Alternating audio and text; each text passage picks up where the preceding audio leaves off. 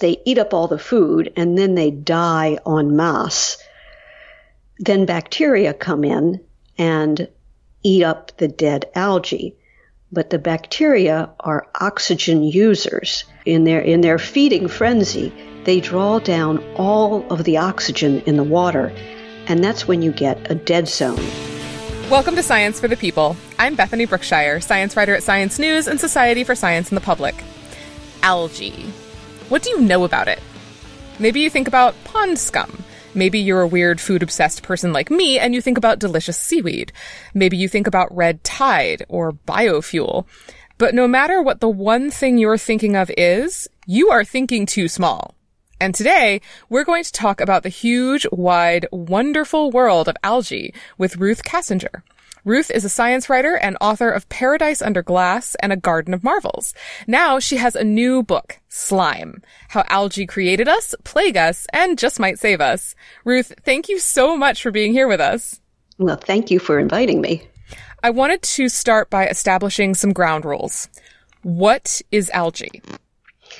Well, it's hard to say in a way what algae is. It's not a taxonomic category like plants or animals. It's a carry-all, a bag full of different creatures. We divide them into three parts, into cyanobacteria, microalgae, and seaweed. So the very simplest and oldest are the cyanobacteria. And they have no internal organs, but they do what all algae do, which is take carbon dioxide out of the air, combine it with water, and create sugars and carbohydrates. Now, microalgae, which evolved 2 billion years after cyanobacteria, are also photosynthetic. They do the same kind of thing with sunlight, water, and carbon dioxide, but they're more complex. They have organs inside them, and they make a lot more proteins, which makes them a lot more useful to us, but they are also microscopic. So when you say organs, do you mean organelles, or do you mean like they have kidneys? No, they have organelles. Okay. Mitochondria, ribosomes. You're right, they're definitely organelles, but they act like organs as we have. They form particular functions. And then, of course, there are the seaweeds, and the seaweeds are made up of, in essence, microalgae-like cells. So every part of a seaweed, whether we're talking about the blades that look like leaves or the stipes that look like stems, are photosynthetic. And seaweeds, as you know, can be very small, or they can be really big, like the giant kelp that grow up to 200 feet tall off the ocean floor off the coast of California. So I wanted to ask, we talk about, you were just comparing seaweed to plants. So for example, they have these like blades that are like leaves, and they have these stipes that are like stems, and they even have holdfasts that are kind of sort of like roots. How is algae different from plants? Like, how is it not a plant? Well, seaweeds don't really have roots. They have a device that holds them onto a rock, but they don't draw up nutrition from the soil. They get all of their nutrition from the water that surrounds them, that passes in and out of their cells. They also don't have to make all of the fancy parts of plants. They don't need bark. They don't need stems. They don't need wood. They don't need flowers. So seaweeds can put all of their energy into creating more of themselves, whereas plants on land have to spend a lot of their energy building and maintaining all these parts that allow them to fight gravity. Okay. So we have these single-celled algae and we have these kind of multi-celled algae. And you mentioned, I think, that the macroalgae evolved like 2 billion years later than the cyanobacteria? I mean, when did algae happen? Let me give you the timeline here. Yeah. The oldest cyanobacteria, and they were one of the first living organisms on the planet, go back to 3.8 billion years ago. And they puttered along over a couple of billion years, doing what they do, which is multiply and, by the way, producing a little bit of waste. I call it a bubble of waste every time, which is oxygen. So bit by bit, they were putting oxygen into the ocean. Now, 2 billion years later, there was enough oxygen in the world that the more complicated, energy demanding, and oxygen is an energy supply, energy demanding microalgae evolved. And they evolved and continued this march to oxygenate the atmosphere until about 600 million years ago, practically yesterday, when the macroalgae evolved.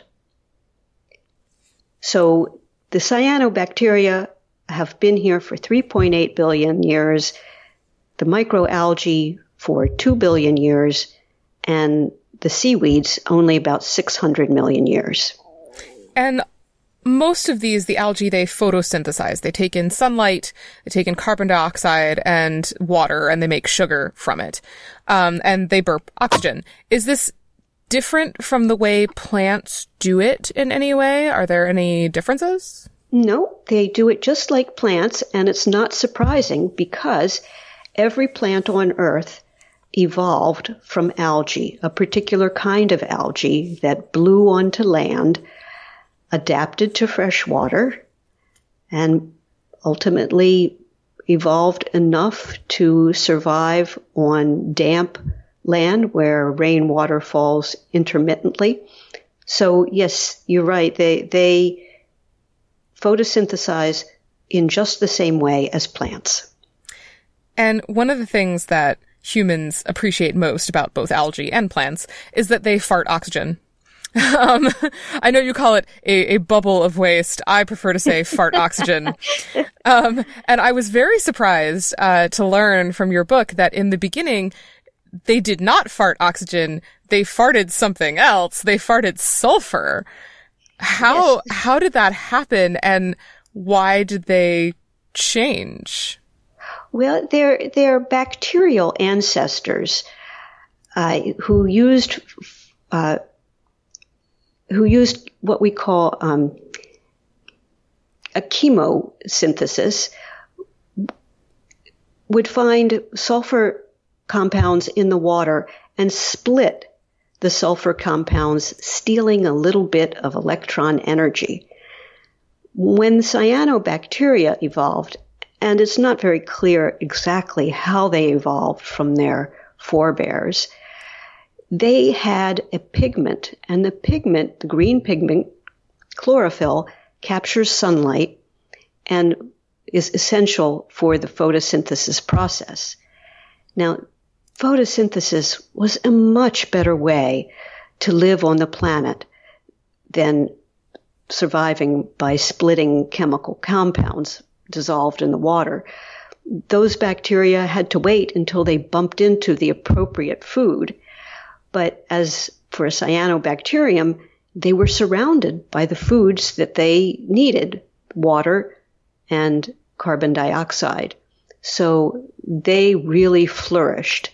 And in fact, some of those bacteria from whom they evolved were killed by cyanobacteria because the cyanobacteria farted oxygen. And oxygen was toxic to many of the first bacteria that lived on the planet because they hadn't evolved in its presence. There ain't room enough on this planet for the both of us. Are there any sulfur farting algae still around? There are. You can find them in toxic acidic pools. You can find them in very hot waters, and you can find them at the bottom of the ocean where there is no oxygen. And algae do a lot of, it turns out they're really useful. They fart oxygen, and they also help fix nitrogen, which is interesting because that's something I usually think of kind of as being the realm of bacteria, like in the rhizomes of plants. But algae can do it too. Can you talk about why fixing nitrogen matters? Well, the most important thing is that all of our DNA and proteins and other molecules, many other molecules that our bodies use, have a component of nitrogen. And nitrogen, we're surrounded by nitrogen. It's in the air at a rate of 72%. But nitrogen gas is not very useful to life. In fact, it's not useful at all. We don't have any ability to take nitrogen gas and turn it into things like DNA and amino acids.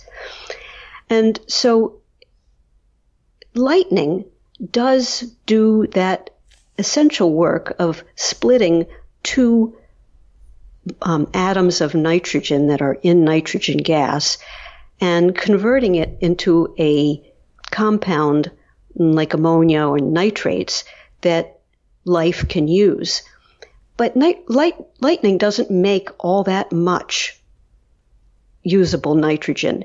And it was really a superpower of these cyanobacteria that they were able to turn nitrogen gas into usable nitrogen products. And the great thing is, not only could they do that for themselves, but they made so much nitrogen that they leaked about 50% of it into the surrounding waters, where other life could pick it up and use it. So we really owe a huge debt to cyanobacteria for fixing most of the nitrogen on the planet. Because, of course, plants actually need it too. Plants need that available nitrogen, and they actually can't do that themselves. That's right. That's right. And we think of algae, or at least I know I kind of think of algae as kind of single-celled, but there are these multi-celled algae too, and they can be gigantic. You have these seaweed that are hundreds of feet long. Do we know how algae kind of, came into the multicellular life? Well, there's a possibility that I would say that the science is still in process on that. But there was a famous experiment which was conducted back in the 1970s, which indicated that single-celled organisms, especially those that are eaten by other organisms, those algae, for example, are the food for many eukaryotes. And they found that if they either clustered together sort of voluntarily, they presented a too large object to be swallowed or engulfed by a eukaryote. And there's evidence that when some algae were dividing, and they divide in such a way that one becomes 16, and the covering of the original cell that was dividing, the covering failed to completely disintegrate and release the 16 subcells. And over time, in experiments, when predators are around these dividing algae, the algae tend to retain that covering so that they are too big to swallow. And some scientists feel that this was the way that the very first seaweeds developed is by a protective, defensive mechanism that kept the cells together. And speaking of this covering, there is another covering that all algae have, and your book is called Slime for a reason. Algae are slimy. Yes. What is the slime exactly? Like, what's it for? Why is it there? Well, back in the very early years on the planet, there was no ozone layer. And so those cyanobacteria that floated around in the sea would have been fried. Their DNA would have been destroyed by UV light. And the only way that they were able to survive is by developing a covering, a coating that's made out of sugars. It's called a phycocolloid, and it prevents sunlight from passing through and frying the creature's DNA. And that trait has been handed down over the billions of years, so that still all algae and seaweeds have a slightly slimy coating to them.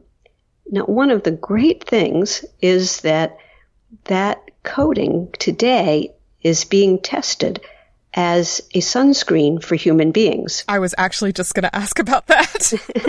I was Yes, like, wow, that sounds like it'd make a great sunscreen. It does make a great sunscreen, and there are scientists and entrepreneurs, primarily in Europe and mostly in Wales, that are working on just such a sunscreen, which would be great because it would be biodegradable and wouldn't harm sea life. Of course, in the meantime, one could always kind of slather oneself in algae. If you like that green look. I mean, it's about up there with that big white nose from the zinc, you know? Good idea. Good point. Now, algae have also, it seems that algae have kind of formed a lot of successful partnerships in their lives.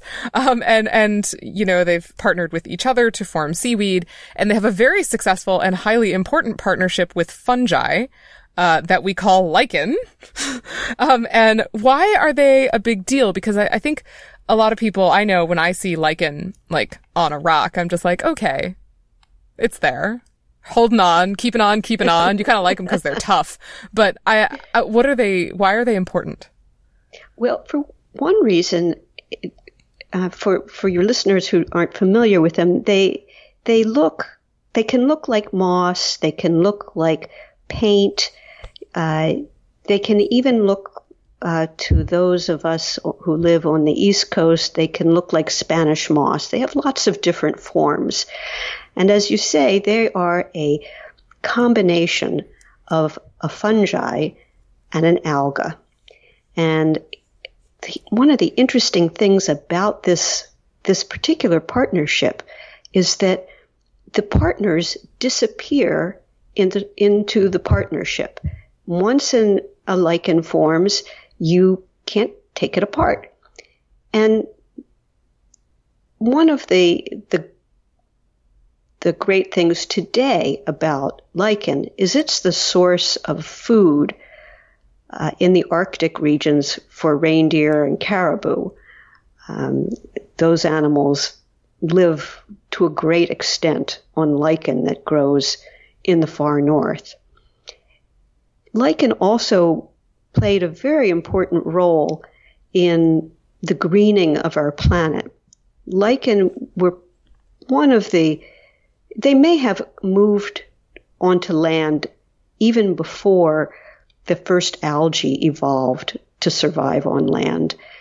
And one of the things that they do, because the fungi emit some acids that dissolve rock, and the algae part is organic, together the two made what we call soil that has an organic component.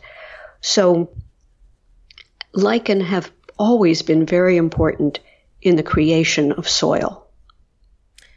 And of course, they have another partnership that is probably most of us have seen on TV, if not in real life, but we might not necessarily be aware that it's a partnership.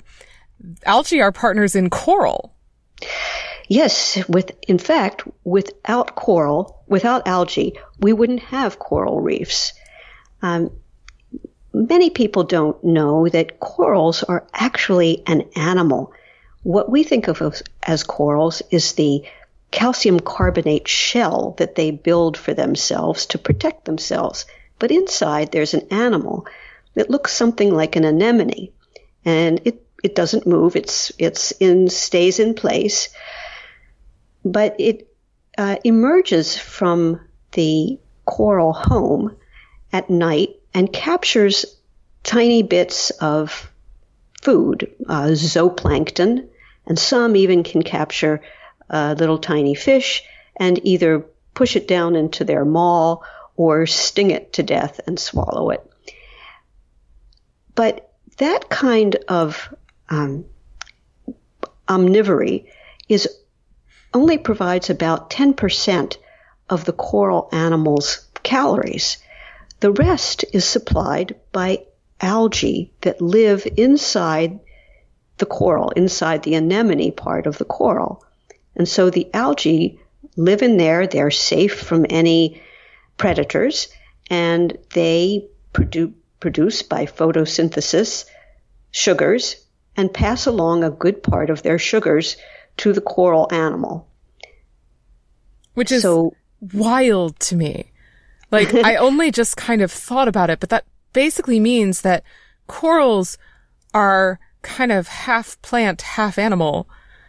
You know, I can't think of any, exactly right. I can't think of any other organism that is kind of taking advantage of photosynthesis while also munching, like, fish. It's a great symbiosis. It is, it's a perfect symbiosis, except, of course, that we are now interrupting that symbiosis by putting too much fertilizer in the water via runoff and sewage, and by warming the oceans. And this creates a very bad situation for the corals, because their algae go into high gear in the warmth and with all this excess food that arrives. And so they go about photosynthesizing and releasing oxygen, but they're doing it at a very high rate. And that means that they are releasing oxygen species that are harmful. You've heard the term free radicals. That's what they're releasing. And the coral animal senses that. And those free radicals would damage its DNA. And so the corals eject their resident algae. And they can survive for a while without their algae, but after weeks or months, they die. And in the meantime, with the algae having left, the coral itself turns white because it was the algae that provided the color for the coral, and they die. And most of the coral reefs around the world have been affected by coral bleaching. Right, and that's what that is, when the corals kick out bleaching. Their symbiotic algae. And that can happen not just in response to the fertilizer, but also in response to, like, warm water temperatures, right? Exactly. Both of those rev up the metabolism of the algae. And the algae starts, like, eating too much and leaving too much trash around. Exactly. And the coral's like, if you do this one more time, I swear I will kick you out. Well, and sometimes the water's cool and the algae come back. But most of the time, it's too late. I was actually amazed to learn in your book that actually #NotAllCorals respond the same way to bleaching. There are different kinds of algae that actually might kind of be resistant to bleaching in a way. Yes, there are subtle differences. The general species, or the genus of algae that live in corals is called Symbiodinium.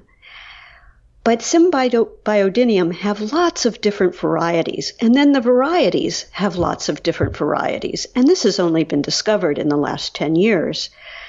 And some of the varieties are a little bit better at not producing free radicals when under the stress of warm water and too much fertilizer, by which really I'm talking about nitrogen and phosphorus. And so some scientists are trying to encourage the colonization of corals with this other variety of Symbiodinium. Whether we'll be able to do that and have a real impact is yet to be seen. Yeah, don't those more resistant Symbiodinium kind of have a downside? Like they don't really do as well under normal conditions? That's right. They don't either make enough sugars or provide enough sugars to their resident, the corals that are giving them a home.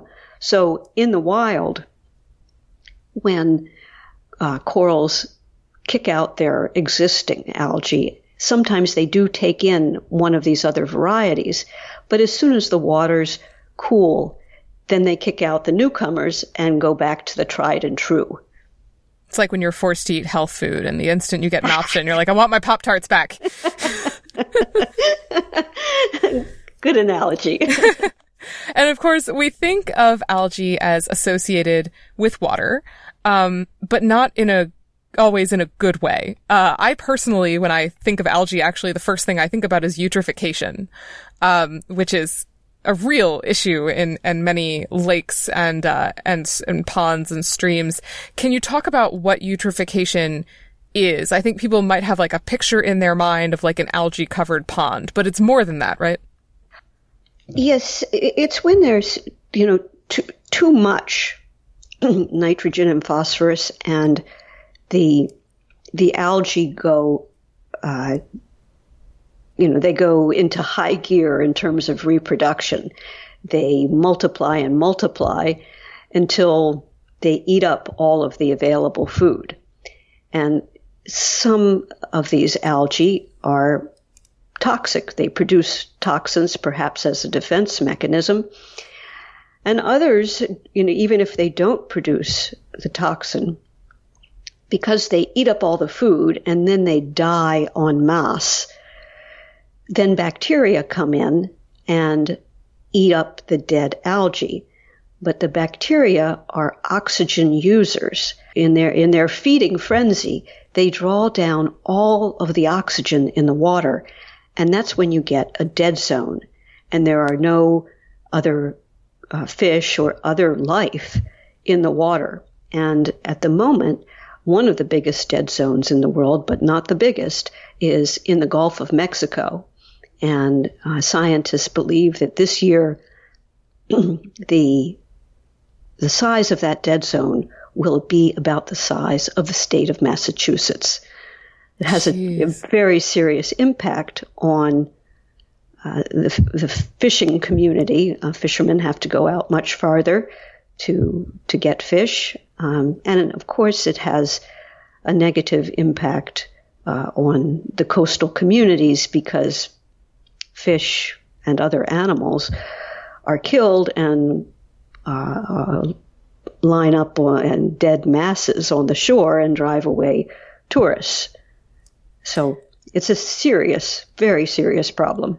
And it's funny because I feel like I was hearing a lot about eutrophication issues a few years ago. You'd hear about them, especially in like the Great Lakes. You'd hear about eutrophication issues, but I haven't really been hearing about that recently. It's kind of receded into the background, but clearly it's not going away. No, it's definitely not going away. In fact, there are many more events of toxic algae blooms, or just algae blooms, even if it's not toxic, then in the last 10 years, the number has gone up dramatically. And in Florida, the situation has been particularly terrible because they have several kinds of blooms going on at the same time. On the West Coast, they have red tide, which is an overgrowth of cyanobacteria, which happens to turn the water a tinge it red. And in Lake Okeechobee and in many of the rivers, they have green algae, which has gone into overdrive and is so thick it looks like guacamole. And still, every year in Lake Erie, around the city of Toledo, algae blooms are threatening to the public water supply because the Toledo's water pipes are several miles into Lake Erie. And I was very interested because you actually covered in your book a way that they're trying to remediate this problem, which actually involves more algae. It does. I loved it. It sounds fascinating. Can you talk about, they sound like concrete slabs coated in algae? Yes, this is a wonderful company called Hydromentia. And what they do off the coast, on the coast of Florida, where there is a lot of fertilizer runoff and a terrible problem with excess algae, they build concrete, what looked like to me when I first went to see them, concrete parking lots.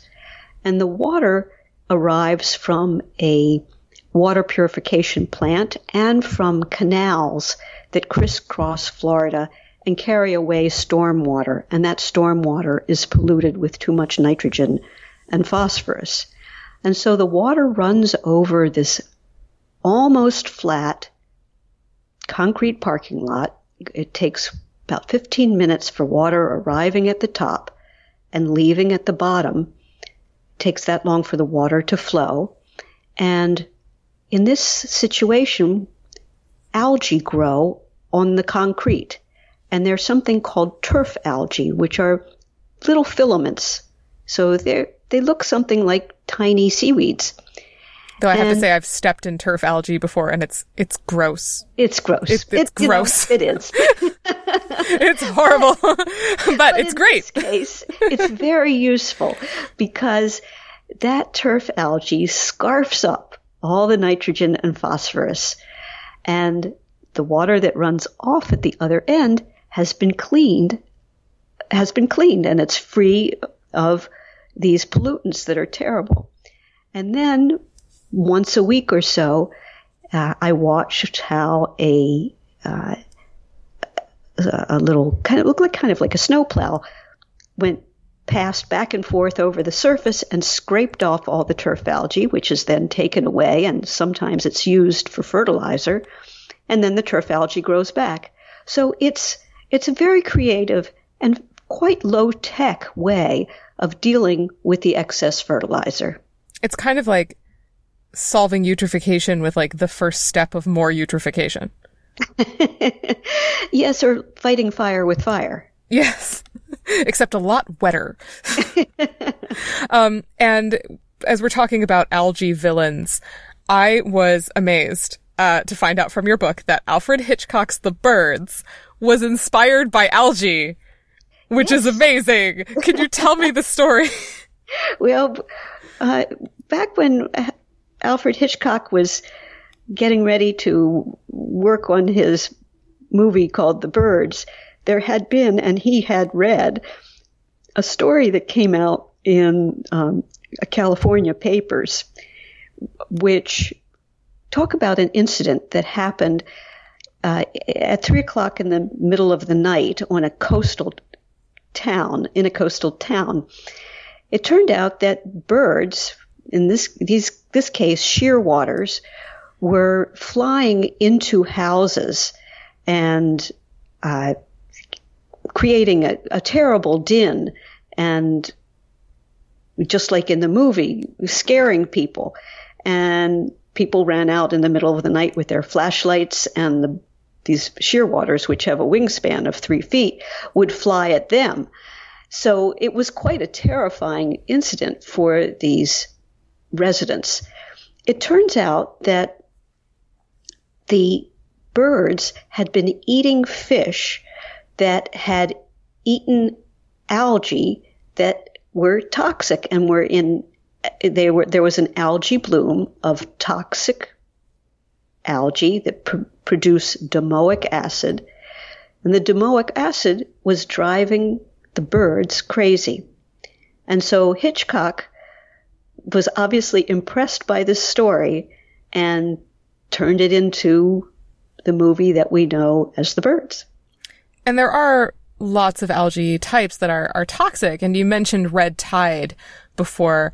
And aside from literally turning the water red, red tide is kind of algae at some of its most nefarious.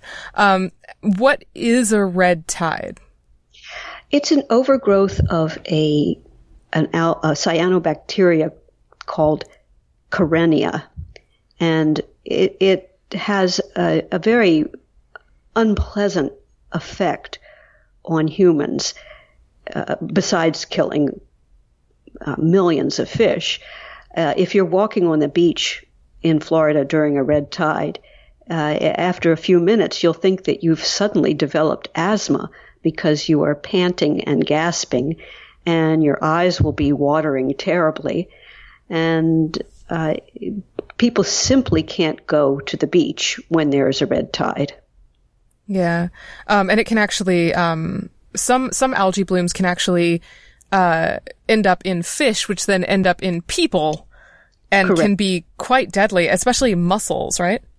Right. On the West Coast, I think even as we speak, that very same domoic acid problem, an algae bloom that produces domoic acid, it has closed down parts of the mollusk fishery, clams and mussels. And there's also, algae, they're everywhere that there is water. And there's even algae on snow, and that's bad. Even though it's very pretty. I actually read a news article about this. Can you talk a little bit about watermelon snow? Yes, watermelon snow is an algae that has a red pigment that it uses to capture sunlight, and it can live in very cold places, including the Arctic, and it's dormant for most of the year and invisible. But when the spring and summer come, and there's just a little bit of melt as the sun beats down on the top of the snow, then these algae bloom, and they can be quite beautiful. They turn the snow a beautiful pink color. Hikers comment on the red snow when it's concentrated in their boots. It's a bright red. So it's quite beautiful, but it is making the climate change problem even worse, because since it's red, it absorbs more light. And wherever you see and when it absorbs light, it is also absorbing heat. And when you see a patch of watermelon snow, you will almost see that it is sunken down into the surrounding snow because it is melting the snow. So algae is contributing to global warming and the melting of the ice fields. Do we know how much of a role these algae and watermelon snow is playing in the melting of ice pack? I don't think that there's any scientific consensus on how much it's contributing. Sometimes people, scientists will point to a particular ice field and say, 17%, the snow is melting at a rate 17% higher than it would have if the algae hadn't been there. Yeah. And it's interesting because it sounds like we've kind of created this algae problem in a way. You know, the watermelon snow thrives when the Arctic is slightly warmer. Coral bleaching happens when the oceans are slightly warmer. Dead zones and eutrophication happen when our fertilizer goes into the water and provides all these extra nutrients that allow the algae to bloom. Are algae in a way kind of beneficiaries of climate change? In some ways they are. And, you know, they tend to like it warm, and they tend to like more food. I mean, why not? One of the interesting things, I think, is that algae have also benefited the climate. Long, long ago, billions of years ago, algae took out so much carbon dioxide from the atmosphere that they started what became a global ice age, snowball Earth. And they've also cleaned up our atmosphere several times since then. You know, they are so good at taking carbon dioxide out of the air. It was about 49 million years ago that there was a very warm climate, even warmer than we're heading to. And a particular, and in the Arctic, the seas, the Arctic Ocean was as warm as bath water, and there were rhinoceroses trundling around on the ground, and palm trees rattling in the wind. And the ocean at that point was surrounded by the continents. They had shifted on their tectonic plates and turned the Arctic Ocean into essentially a giant lake. And on that lake every summer, and the summer days were obviously very long, a certain plant, a plant called azolla, which is a tiny fern, grew on the surface and completely covered the surface of the Arctic Ocean. And inside the fern's leaves, just like inside corals, algae were there in a symbiotic relationship. And in fact, azolla is still around today. Yeah, people use it in their gardens. Yes. But in any case, what happened was the azolla, with its cyanobacteria inside, drew down so much carbon dioxide. They drew down 80% of the carbon dioxide in the atmosphere at that time, and allowed the ice caps to return. So, yes, algae is definitely the beneficiary of our warmer climate, but also algae, ultimately, far in the future, it's quite likely that algae will solve our climate change problem. Of course, we won't be here because we will have gone extinct from our own folly, but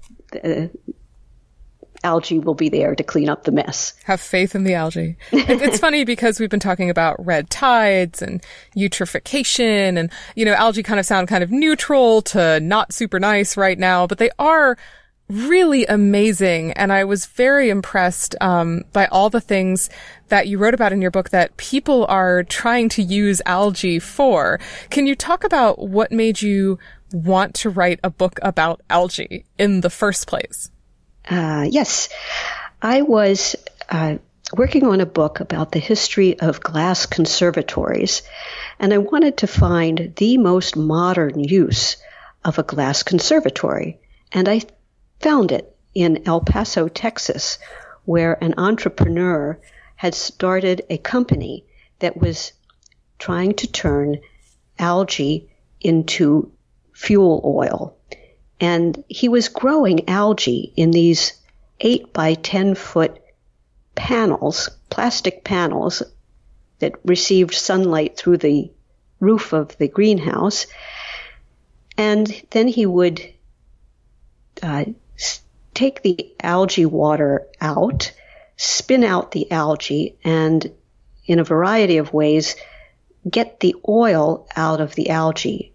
Algae are filled some species of algae are filled with oil, which is easily convertible into fuel like gasoline and diesel. And he did not succeed, but when I saw what he was doing, I thought, wow, this is incredible. This is incredible that maybe we could have algae oil, we could have oil without pumping it out of the ground, and we could grow it without using any arable land or any fresh water. So I got interested in algae, and the more I looked at algae, the more I realized how wonderful they are. And I wanted to kind of pursue this biofuel thing because it sounds amazing. These glass panels in the desert, shielding these, huge things of algae, which then turn into gasoline and yay, everything is saved forever. But we are not driving algae-powered cars yet. Why? What's holding them back? It's really a question of price. It's not the technology per se. Starting